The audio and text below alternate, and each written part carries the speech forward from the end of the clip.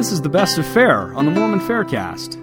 This episode comes from the 2005 Fair Conference and is a talk delivered by Wendy Ulrich entitled Believest Thou? Faith, Cognitive Dissonance, and the Psychology of Religious Experience. Wendy Ulrich was a psychologist in Ann Arbor, Michigan for 20 years before moving to Montreal, Quebec for a recently completed 3-year mission. Served as president of the Association of Mormon Counselors and Psychotherapists, has authored numerous professional articles in both psychology and business, has done consulting and training for such corporations as Marriott, Johnson & Johnson, University of Michigan, General Electric, and United Way. Dr. Ulrich has written for Sunstone and contributed to the book Ye Shall Bear Record of Me, talks from 2001 Women's Conference. She and her husband have 3 children, and we're pleased to welcome Wendy Ulrich to speak to us. It's an old and frequent spiritual question, and it shows up in many forms. It is the question Jesus asks the disciples who hear his troubling and offending discourse on being someone whose flesh must be eaten and whose blood drunk by those who would have eternal life. The discourse confuses many who turn back and follow him no more. And then to those who remain, Jesus asks the question, will you also go away? To the man who seeks out Jesus to heal his deeply troubled son, the question is implied. If thou canst believe, all things are possible to him that believeth. To Nephi, approached by an angel after he is carried away to the top of a high mountain, the question is more direct. Believest thou that thy father saw the tree of which he has spoken? And to the brother of Jared, who asks to see the premortal Jesus after hearing his voice and seeing his hand, the question is perhaps most clearly stated. Believest thou the words which I shall speak? Believest thou? I am increasingly impressed by the implications of this simple question and by how often it is at the heart of my human mortal dilemmas. Do I believe God's commandments and teachings, or do I find other explanations of reality more credible for getting what I want and keeping me safe? Do I trust him to tell me the truth, even when it includes improbable or invisible things? Do I trust him to have the love, the will, and the power to save me, despite the ways that I am not worthy? Do I trust him to keep his promises? Do I believe? What complicates this question of belief, of course, is that our belief choices are not black and white. Few of us would consciously choose to believe Satan over God, evil over good. But choices are seldom this obvious. On any given issue, which is God's point of view and which is Satan's? Who or what represents God's view most accurately? Can I trust myself to discern accurately, or to weather feelings of loss or betrayal if things do not go as I expect when I ask for God's healing favors? At what point do I abandon one set of beliefs as false or inadequate and embrace a new worldview? While different people answer these questions in different ways, such questions remain at the heart of spirituality and religion. Even if we desire God's paradigm over all others, the scriptural stories already cited suggest that challenges should be expected by believers in all ages. Like the Jews of old, we may be offended by lessons or talks or teachings inconsistent with our sensibilities about what is ethical, reasonable, or rational. My husband reminds me that this discourse of Jesus's about eating his flesh and drinking his blood became a rationale for the Romans considering the Christians to be barbarians, to be cannibals, and to kill them. Likewise, the father with the sick child. For us, a life tragedy may cause us also to both seek God and wonder what we can realistically expect from him. Like Nephi, we may face the decision to follow a righteous leader or a righteous parent whose faults or weaknesses are both glaring and impactful in our lives. Or like the brother of Jared, we may simply be asked to choose, even though we thought we had already made that choice once, whether or not to believe God, even when his words are but a faint echo in our troubled heart. In my experience, neither critics nor apologists for the church do much to convince me whether or not to believe. Debates, analysis, and scientific evidence may alternately undermine or support my beliefs. But belief itself is a choice I wrestle God for somewhere in a dark swampland of my inner landscape, where not only God's credibility, but my own are at stake. This is Jacob's experience on the night he divides his progeny across the Jordan River to try to minimize the damage he is sure is about to be inflicted by his brother Esau, reportedly on his way with an army in tow. Jacob, we are told, is greatly afraid and distressed as he tries to respond to the threat of his brother's imminent arrival. He and Esau did not part on good terms, you will recall, and Jacob's apparent deceptions of his brother may figure into his fear of reprisal. We have reason to fear when trouble threatens us as well, because we almost always know that we are not devoid of offense toward God or any man. So this is one of those moments when the question is not simply, will God keep his promises to me, but also, did I discern those promises accurately? Does my conduct give me a right to expect them to be fulfilled for me? And do I understand the nature of God's compassion and the extent of his power? Jacob calls on the Lord with these words, O God of my father Abraham and God of my father Isaac. I would say, God of my mother Barbara.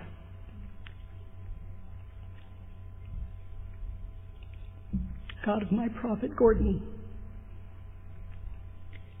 The Lord which said to me, Return unto thy country and to thy kindred, and I will do well with thee.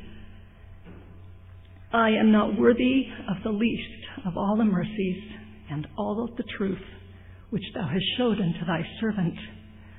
For with my staff I passed over this Jordan, and now I am become two bands. Deliver me, I pray thee, from the hand of my brother, from the hand of Esau, for I fear him, lest he will come and smite me and the mother with the children. And thou saidest, I will surely do thee good, and make thy seed as the sand of the sea. And Jacob was left alone, and there wrestled a man with him until the breaking of the day. And Jacob said, I will not let thee go, except thou bless me. And he said unto him, Thy name shall be called no more Jacob, but Israel, meaning one who perseveres with God, or let God prevail. For as a prince, that is a rightful heir, thou hast power with God and with men, and hast prevailed. And Jacob called the name of the place Peniel, the face of God. For he said, I have seen God face to face, and my life is preserved. To reverse a familiar axiom, we are not the children of Jacob, of Israel, in body only, but we are Israel in name. The name that means those who wrestle with God until his promises prevail, despite the obvious threats to his word. Wrestling with him to bless us despite our unworthiness to receive. Wrestling to believe him despite our very rational fears and doubts and misgivings. Wrestling with him in the dark until, as the dawn breaks, we learn more fully who he is and who we are in relationship to him. We wrestle with God over many issues that surround our faith. We wrestle with issues of whom to trust to represent God, how to discern spiritual truth, what to expect if we follow God. Many of the presenters at this conference will address some of the specific issues on which rational people may differ in regards to the LDS Church, which claims authority to act in God's name. Both thoughtful and questionably intentioned individuals may have differing views of church history, scripture, policy, leaders, and claims. In exploring these questions, I find it reasonable to assume that God can only be known as he reveals himself to us and not by man's reason alone. I also think it is reasonable that God would be reasonable, and that it is reasonable for us to try to use reason to understand him in the absence of complete revelation. The questions about the ethics of polygamy, the science of DNA evidence for the Book of Mormon, the meaning of a race, or the history of a church policy are appropriately, if cautiously, approached by reason when revelation is silent. But as a psychologist, I also believe that when we discuss these topics, particularly when they evoke strong emotional responses, it may not be reason alone that we are dealing with, but also psychological phenomena like betrayal, power, trust, and trauma. Sometimes what we need to clarify beliefs are reasoned answers to reasonable questions, but sometimes what we need is healing from old wounds of betrayal, powerlessness, or loss that get reopened by new information or experience. Faithful church members, honest critics, angry former saints, and committed apologists may all benefit from such considerations. So I would like today to touch, however briefly, on the process of belief rather than on its content. As we wrestle with the question, believest thou? Some of the sub-questions which intrigue me then are, how do I decide what to believe in religious matters? How do I deal with doubt, disillusionment, or betrayal? And how do I free myself once and for all of self-doubt, doubts about the church, or doubts about the existence or trustworthiness of God? How do we decide what to believe in religious matters? People from many religious traditions have spiritual experiences, feelings, insights, premonitions, and encounters which they are left to their own conclusions to decipher. It is not unusual for people to conclude from such experience that God is their God, that He is nearby, or that something associated with that experience is God's will or truth. Often in the church we encourage people to look for such feelings and experiences as evidence of God's hand or of the truthfulness of the church's message. And yet people from many religious backgrounds can have such experiences. How do the goosebumps and tearfulness I experience when someone speaks in a testimony meeting differ from the goosebumps and tearfulness I experience when the 4 o'clock parade begins at Disneyland? Critics may conclude that there is no real difference, that feelings are not trustworthy or related to the Spirit, and that church members are being misled by missionaries who teach them that such experiences are the Holy Ghost testifying to them of truth. I've seen this argument used to discredit spiritual experiences as nothing more than subjectively produced emotions with no supernatural significance. And in many cases, I might agree. Because I feel certain emotions in response to a film, for example, even a church film, may say more about the credibility of the actor's performance or the director's talent than the presence of God or the historical accuracy of the message.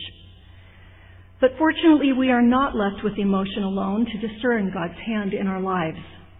Reason, experience, counsel from others, and other forms of revelation may all assist us. In fact, I notice that emotion plays into only some of my spiritual experiences and often only in a secondary way.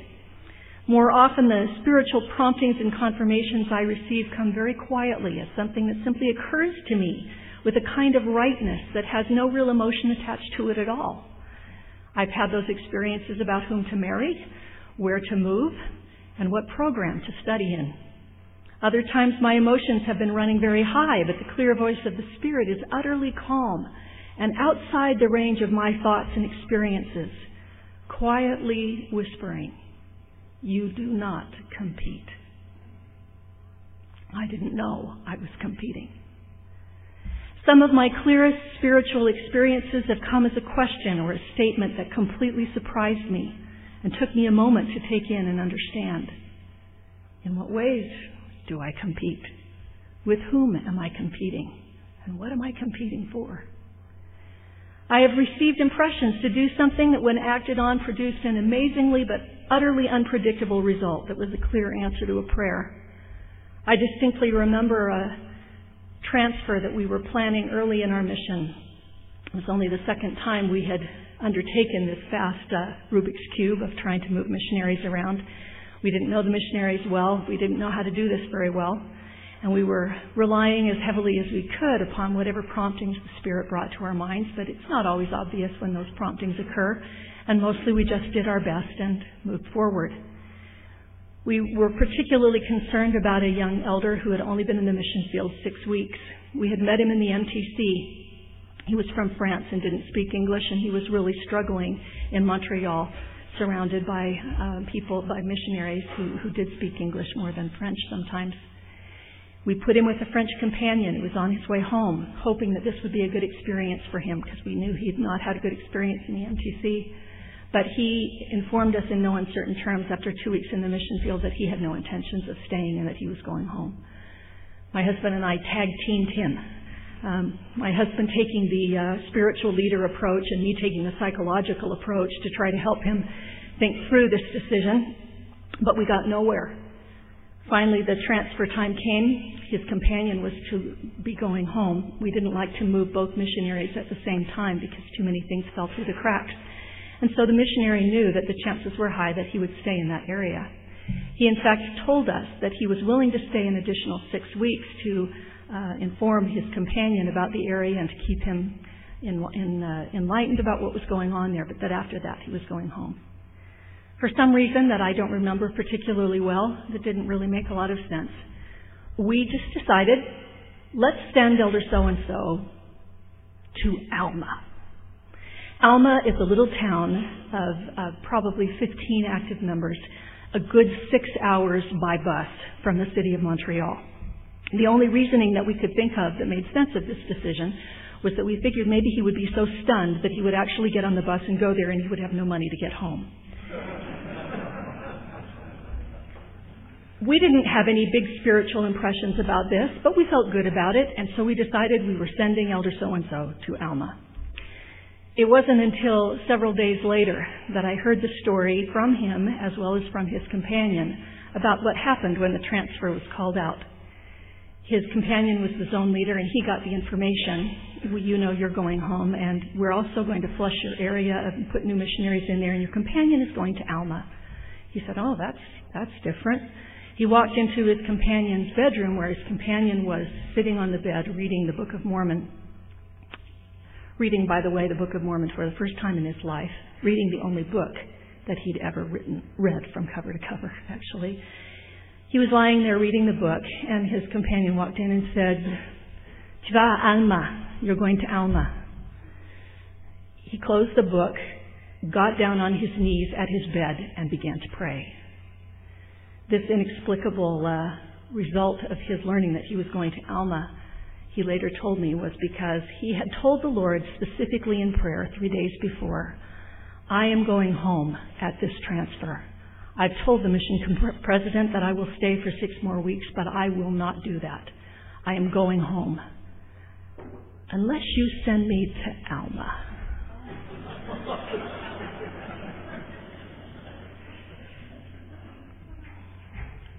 So I will repeat, I have received impressions to do something that when acted on produced an amazing and utterly unpredictable result that was a clear answer to someone's prayer. And at least a few times God has simply told me something which was later confirmed, but that I had no way of knowing by any other means. I expect people from many religious backgrounds may have such experiences, and I am comfortable imagining God in many of them. But they are not easily explained away as a self-produced warm feeling, as many critics of the church would claim. I am comfortable with being tentative about what I conclude from such experiences, but I am not comfortable in denying their reality. What is also striking is how often I do not get any spiritual experiences or impressions, even when it would be most convenient to my faith and comfort if I could. What I'd really like to know is not so much why I have faith-promoting experiences at predictable times, as why I don't have faith-promoting experiences at times when it would really help me out. I might explain away a warm feeling as wishful thinking rather than the Spirit if it generally comes around at my will. But why did I go for years without any reduction in my substantial feelings of betrayal and doubt about a particular aspect of church history, even though I was desperately pleading with God for answers? And why, when I had long since decided that no answer that would satisfy me was forthcoming, did I receive an answer that not only completely satisfied, but humbled, awed, and instructed me with 4 simple words spoken through the Spirit to my heart? Wendy, you know me. I would agree that we must be careful about the conclusions we jump to when we feel something sweet or good. But how do I explain the remark of a young Chinese investigator being taught by some missionaries I attended with, when she said in her very broken and inadequate English, "Why do I feel cold every time I read the Book of Mormon? Every time I even touch this book, I feel cold, and I don't understand that." I can promise you that no missionary had taught this girl to expect a cold feeling in association with the Book of Mormon. This is not part of our language of the Spirit at all. It was only with patient listening that we could discern that this cold feeling she was struggling to describe in English was not negative in any way to her, but rather the feeling we might describe as goosebumps, a concept that had never been discussed and for which they had no mutual vocabulary. So, how do we decide what to believe? No simple formula exists that easily applies to all situations, but there is a language of the Spirit that we learn as we learn any language, through experience, practice, failure, and attention. And that language uses both feelings and reason to communicate. My second question, how do we deal with doubt, disillusionment, or betrayal? Let's assume that we have some feelings or insights that we tentatively conclude to mean that God is trying to communicate with us. Or let's assume that over time we conclude that the Book of Mormon is what it claims to be, or that the church is true and something we should join. And then assume we learn something shocking or threatening about the church's history or leaders or claims. Critics often seem to assume that most church members are carefully protected from such things, and that if exposed, the member will quickly put their church-related ideas aside as false or unimportant. This has not been my experience. In fact, I've been interested to observe that even among the young church missionaries, most have indeed been exposed to much of the faith-undermining material floating around. In fact, part of the reason we invited Scott and others to come from FAIR to speak with our missionaries was because they were so bombarded by anti-Mormon claims and literature and internet sites. I'm also interested to see how many of them have taken the time to consider the implications of this information carefully. But critics often cannot understand how someone could honestly consider such material without giving up on the church unless they were self-deceived, irrational, or in denial. Decades ago, Leon Festinger created cognitive dissonance theory to explain why people hold on to religious beliefs despite the failed prophecies of their leaders. He found that many members of a group he studied who had anticipated the end of the world on a given day actually became even more committed when the date came and went with no apocalypse in sight. I read his book, When Prophecy Fails, many years ago with considerable interest as I tried to make sense of how a charismatic and well-read Sunday school teacher in my ward had gradually created a kind of cult following that eventually resulted in her excommunication, along with that of many people very dear to me. I had been spared a similar fate, perhaps only because I was away on a mission during the time of her greatest influence and self-deception. But I had been deeply influenced by this teacher, who had taught me virtually everything I believed I knew to be true about the church. Despite much that should have alerted us to trouble, we believed her. I wanted to understand why it took us so long to realize that she was wrong. Festinger's theory of cognitive dissonance basically says that when people encounter information that challenges their existing beliefs or behavior, they will feel a certain tension, which they will be motivated to reduce. They will reduce that tension by either changing their beliefs or their behavior to be more internally consistent. This suggests that if we are doing things that require great sacrifice and investment, and we believe ourselves to be reasonable people, we will tend to conclude that the organization which requires those behaviors must be true, or being rational beings, we wouldn't do them. Thus, we unwittingly increase our commitment to the organization that requires these difficult tasks in order to justify our behavior and ourselves as rational beings. We organize a worldview to explain our sacrifices, and when we get new information that doesn't seem to fit with old paradigms, we prefer to ignore or discredit the new information rather than replace the paradigm we have invested in so heavily. Cognitive dissonance theory supports at some level the view long held by many sociologists, anthropologists, and psychologists that religion is an irrational, fear-based choice, and that people who are religious are too afraid to change their beliefs when confronted with obvious contradictions. Psychologists, anthropologists, and sociologists have declared for literally many decades now that because of the enlightened world that we live in and the access to freedom and education, religion is sure to fade away. In fact, sociologists today find that we are more religious as a group than ever probably before in the history of since the time of Christ, at least. Something which I found quite surprising. They find, in fact, that college professors of hard sciences like math, statistics, and physics are every bit as likely to be religious as the rest of the American population, and that only college professors who teach anthropology, sociology, and psychology are less likely to be so. They further have been able to determine that it is not exposure to the enlightened fields of sociology, anthropology, and psychology that causes this reduction in religiosity, but rather people who enter these fields start out not believing. So among these folks, religion is seen as an inherently irrational choice that must be explained away as the result of some kind of brainwashing. The premise is that no rational person would believe in the delusional vision of an obvious sex offender like Joseph Smith. So if people are committed to such a belief system, it's because they are duped, irrational, or in denial. Their beliefs are not motivated by enlightening evidence that would normally cause them to see things differently because they are acting in very committed ways, such as paying tithing, attending meetings, sitting through weird temple rites, going to girls' camp, and publicly espousing their beliefs. These actions cause them to believe that the church must be true because they believe they are rational people and would not be doing all these weird things the church expects unless it were true. Most recently, sociologists Stark and Fink have amassed considerable research evidence to support a different theory. Based on the assumption, well documented in their opinion, that religious people truly are rational within the choices available to them, and that we make religious choices to increase the benefits we obtain for the investment we make, much the way we make any economic decision.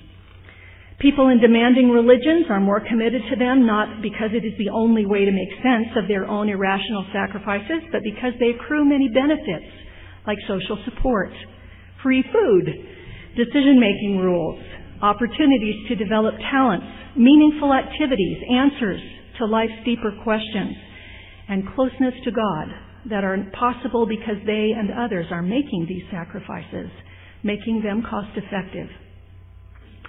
I suspect there is some truth to either viewpoint. I think I've seen people become more committed to weird religious beliefs as they sacrifice for them and then justify their sacrifices. I also see rational people who sacrifice for their religious beliefs because they get a lot back as they do so.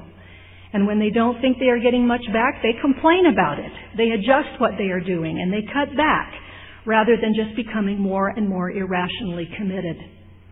People who put cognitive dissonance forward as the explanation for the high level of commitment and sacrifice among some Mormons ignore that by the time the prophecy of the world ending in Festinger's study had failed 3 times, virtually everyone left the group. Cognitive dissonance theory or no.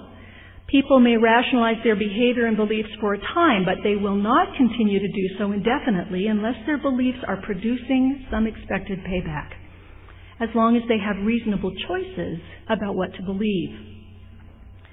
I do see people stick with beliefs that no longer hold water, and I worry about doing that myself. Like when a woman talks herself into staying with an abusive partner because she cannot tolerate the cognitive dissonance of imagining herself divorced, or because she has already devoted so much to the marriage that it feels like it must be worth perpetuating and that any day it will get better in proportion to all she has sacrificed for it. However, it is not universally problematic that people behave in committed ways and thereby increase their commitment. It is hard to imagine that many families would endure at all if parents or spouses decided to undo their commitments to one another whenever new and unsettling information about their spouses or children came to light. Most babies would not survive the first diaper change if parents did not learn how to cope with a little cognitive dissonance. Most of us recognize that the short-term costs of commitment can be high and must continually be offset if we are to stick with any social structure long enough to gain the long-term benefits of commitment. There are many advantages to not changing our belief system too readily, as this provides stability and decision rules that keep us from falling and stalling in uncertainty and chaos. Further, we recognize that we all make commitments to a person, an organization, or a belief system without adequate information, because the only way to truly understand what we are committing to is to have already made the commitment and lived it for a lifetime, which is impossible. Marriage is a case in point. No one of us would ever commit to a marriage partner if it required us to fully understand the implications of that commitment before we made it. So how does one tell the difference between a marriage that should be abandoned as dangerous from one that should be endured, though flawed, so that a good greater than this moment's disillusionment can be obtained? I cannot really imagine a clear-cut answer to this question. I can only say that I believe legitimate questions deserve to be raised and addressed in a rigorous and fair manner. I also believe that people can be wrong about religion. I have learned specifically that I can be wrong about what I expect from God and from religious leaders. I remember a discussion about apostasy in a Relief Society class in which someone commented that one reason people leave the church is because they become disillusioned, and that therefore we need to be careful not to be disillusioned. But it seems to me that disillusionment is a very good thing. I do not want to live a life based on illusion, and being disillusioned is very valuable to me. I suspect that I have many illusions and many expectations and beliefs that are not well-founded and that I am well-served to be rid of. My experience is that the hardest illusions for me to get rid of are illusions about control in a relatively dangerous world. And sometimes my religion is more like a set of superstitions to ward off the boogeyman than a set of principles for coming to know God.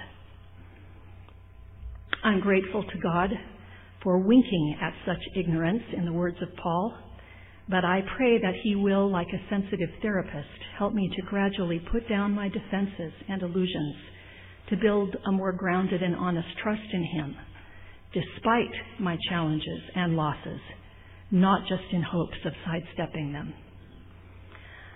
So I don't know hard and fast rules for intellectual honesty. I've wondered what would happen if I were to take a lie detector test about whether I believe Joseph Smith was a prophet. But I do believe that intellectual honesty does not require us to simply jettison beliefs when there is evidence to dispute them. Nor do I expect the intellectually honest to ignore intellectual challenges without honestly grappling with them. I hope to remember that tolerance for ambiguity and paradox are generally seen as a sign of maturity, not a sign of irrational thinking. And I assume that this is true in religious matters as well. I am particularly interested in the impact of betrayal on religious belief because it seems to be at the heart of matters that cause people the most grief about the church. I have noticed that many of the people I have known who have left the church did not do so because they believed too little, but because they believed too much. In their excessive idealism, they have held church leaders or God to expectations which were inevitably disappointed, and they have felt betrayed. They have not believed God when they told Him that ours is a lonely, dreary world where we will surely die. They have chosen instead to believe another version of reality, one which claims that they can be protected from being molested, disappointed, or made afraid. They have been angry at God or other church leaders for not keeping promises which God has not in fact made.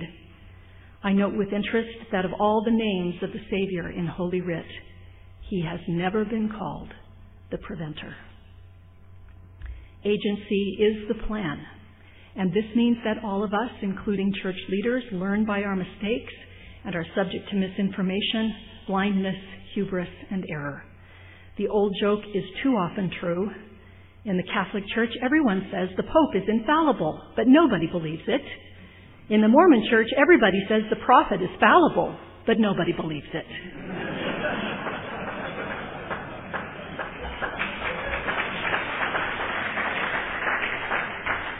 So when Christ asks the question of his remaining disciples, will you also go away? It seems to be in recognition that they may too be feeling betrayed, disillusioned by his words and requirements so difficult to understand. Their response is not brimming with irrational enthusiasm. They seem to say somewhat wistfully, as if recognizing that perhaps leaving would be an easier choice. To whom, Lord, shall we go? Thou hast the words of eternal life. We do not leave because we are blind to the challenges or brainwashed into commitment, but because we would have more cognitive dissonance, more to explain to ourselves if we left. We have found here things that we hold dear, that support and enrich our lives. We, like the reluctant disciples of old, have found here words of eternal life, which is to say that we have found knowledge of God and Jesus Christ, whom he has sent. These relationships with deity, these pearls of great price, are worth the sacrifices and the disappointments and the askance looks of our friends who wonder what we could be thinking. And so we say with the father of the lunatic child, Lord, I believe. Help thou my unbelief. We recognize that our beliefs matter more than our doubts, though we will have some of both, as my mission president once taught me. We recognize the need for commitment despite uncertainty, frustration, and disillusionment. In fact, people who study long-term marriage relationships tell us that marriages go through 4 predictable stages that include both high hopes and deep discouragement.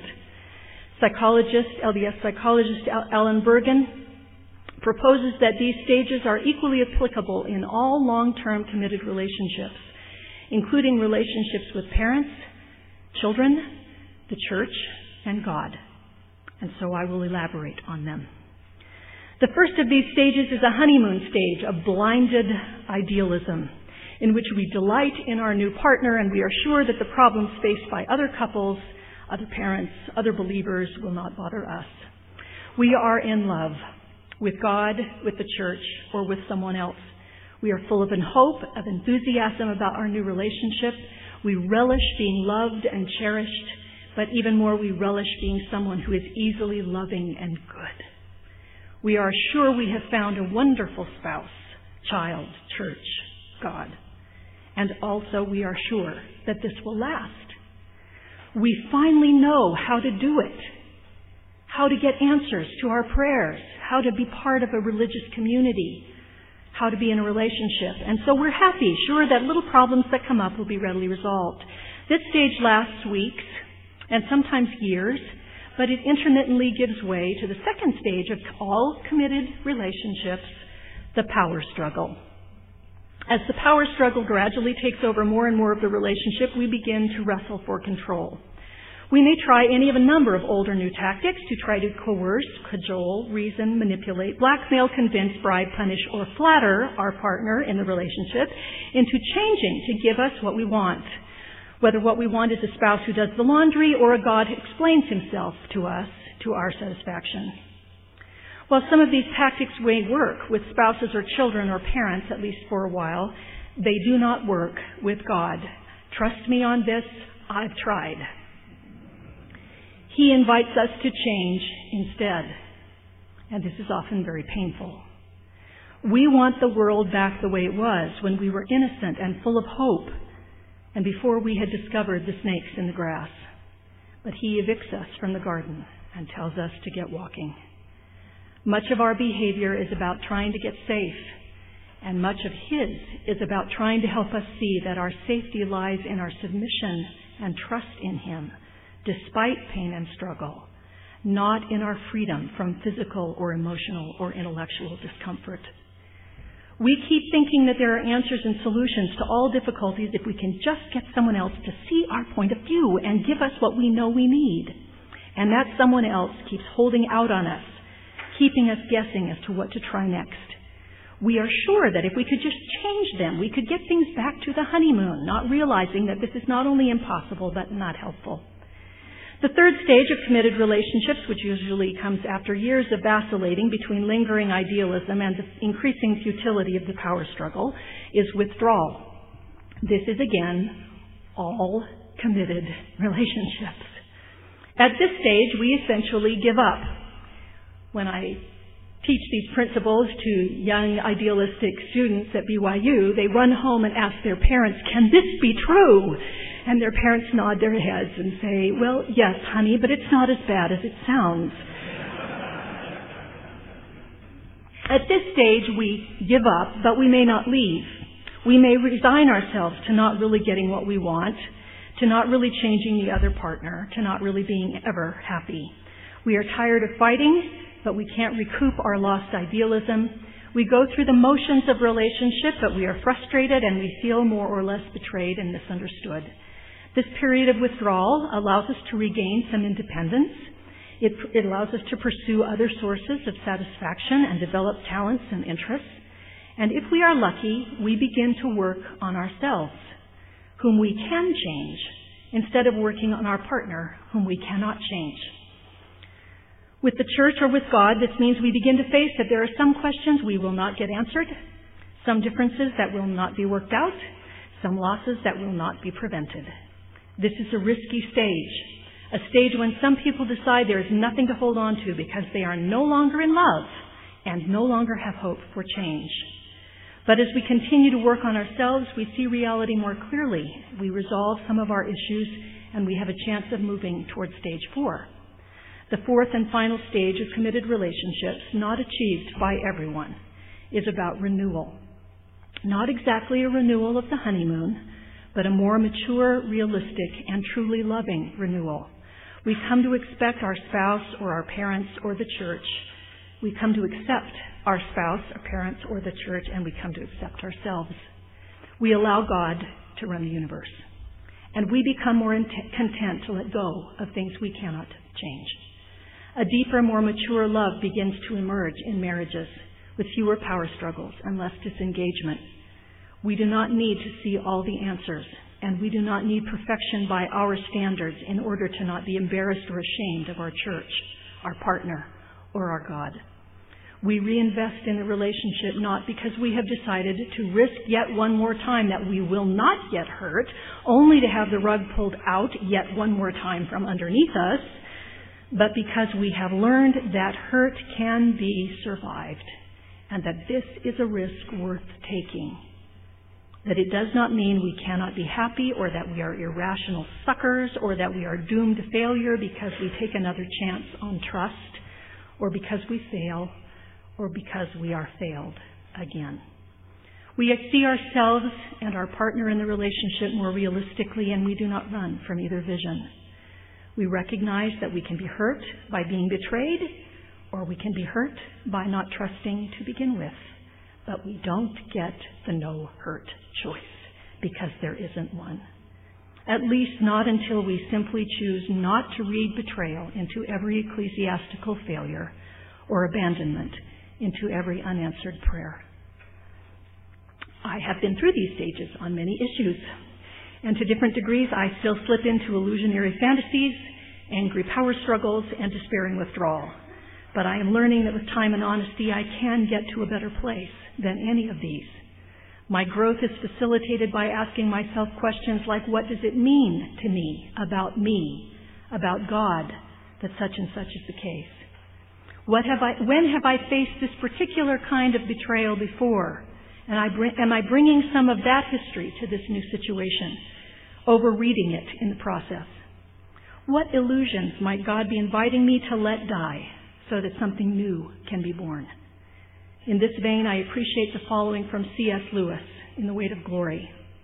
Quote, "If our religion is something objective, and I take that to mean something concrete outside of my own subjective experience.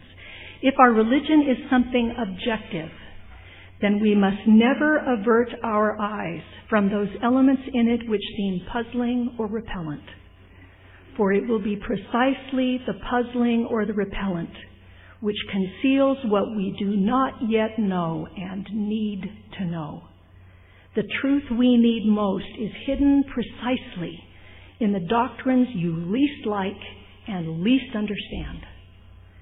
Scientists make progress because scientists, instead of running away from such trouble phenomena or hushing them up, are constantly seeking them out. In the same way, there will be progress in Christian knowledge only as long as we accept the challenge of the difficult or repellent doctrines. A liberal Christianity which considers itself free to alter the faith whenever the faith looks perplexing or repellent must be completely stagnant. Progress is made only into a resisting material. End of quote. I believe that progress is made not only in Christian knowledge, but in personal healing and growth, as we seek out the puzzling and repellent doctrines that we do not yet know and need to know, the truths that will set us free from our illusions, betrayals, and losses. So we deal with doubt, disillusionment, and betrayal by recognizing that they are inevitable, seeing the predictable cycles of committed relationships so that we do not overreact to the belief challenges of committed relationship, and leaning into the puzzling and repellent doctrines at our growing edge rather than shrinking from their demands. While cognitive dissonance theory says we behave primarily to justify our beliefs, faith teaches us that both commitment and uncertainty are valuable tools that can be used to clarify belief and increase our trust in God. So, to my final question, how do we free ourselves once and for all of self-doubt, doubt about the church, or doubt about the existence, nature, or trustworthiness of God? I hope it is obvious by this point that my answer is we don't. Faith is imperfect knowledge, and as such, it is always a choice among options. If God can ask the brother of Jared, who has heard his voice and seen his hand, "Believest thou the words which I will speak?" then certainly we also have a choice to believe or not, regardless of our previous spiritual experience or our intellectual skill. We believe because we are trying to learn object constancy with God, to trust that He is still there even when we cannot feel Him, and that He will tell us the truth even when it seems improbable. The brother of Jared's answer to this question is, "Yea, Lord, I know that Thou speakest the truth, for Thou art a God of truth and cannot lie." He believes God, not because God's words make sense, for he has yet to hear them. He has learned that He is a God of truth through the long struggles of a committed relationship to trust the Lord. He has learned that He does not lie, not about painful things like mountainous waves and torrential seas, and not about hopeful things like a land of promise on the other side of a long journey. Perhaps my favorite part of this story is Moroni's commentary on it in Ether 3:17 and 18, pointed out to me by my daughter. He writes, "And now as I, Moroni, said, I could not make a full account of these things which are written. Therefore it suffices me to say that Jesus showed Himself unto this man in the Spirit, even after the manner and in the likeness of the same body, even as He showed Himself unto the Nephites. And He ministered unto him, even as He had ministered unto the Nephites. And all this, that this man might know that He was God, because of the many great works which the Lord had showed unto him." Although we may know him as the brother of Jared, God knew this man by his name, as He knows each of us by ours. And I believe that He desires to save us, to redeem us, and to bring us back into His presence, as He promised the brother of Jared, one person at a time, as we come to trust that He is a God of truth and cannot lie. I have come to trust this God, and the prophet He called, and the church He organized, not because I have won all my power struggles with any of them, but because as I have wrestled with God in the swamplands on the perpetual eve of my imagined imminent destruction, light has eventually dawned, and God has eventually kept all of his promises to me. Of this I humbly testify in the name of Jesus Christ. Amen.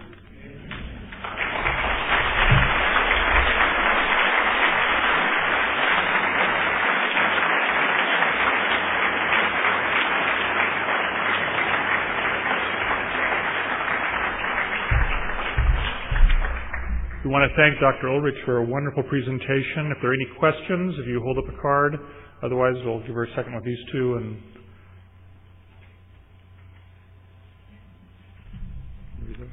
does one have to pray to the eternal Father, separate from Jesus, in order for the Holy Ghost to bear witness of the truthfulness of the Book of Mormon? I know people who prayed to Joseph Smith and received answers that the Book of Mormon was true, so I assume no. I think, however, that the comment that Paul made, that I quoted earlier to the Athenians, is perhaps applicable. The times of this ignorance God winked at, but now he calls all men to repent. I think the Lord is very, very patient with us as we work to understand and build a relationship with him. And he will take just about anything we offer when we do it in faith and in love. But over time, I think he does expect us to pay attention to the things he's trying to teach us. Can belief in the Trinity, one God, keep one from receiving confirmation or the truthfulness of the Book of Mormon? Don't think so. Again, I can think right offhand of someone in our mission field who was baptized and confirmed because he believed that the Book of Mormon was true, but still absolutely did not believe that there were three gods and that the Trinity was not an accurate concept. Again, I think the Lord works with us gradually over time. I hate to think how many things I believe that I know to be true that are not true at all. And I'm grateful that he's patient with me. Second question, are we all required to see God face to face as Jacob Israel did to receive the blessings he did? I guess that would depend on what blessings you're counting on here. The Doctrine and Covenants, of course, promises us multiple times that we can see the face of God and live. I don't really fully understand what that promise means, but I take the temple to be the place where we are taught in that process. And its purpose is to bring us into the presence of God and live. Whether we are required to see God face to face is a little hard to imagine since so few of us apparently do it.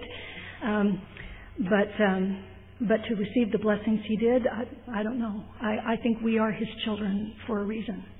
And I think it has to do with our willingness to continue to struggle in the swamplands to receive the blessings that we have been promised by the Lord.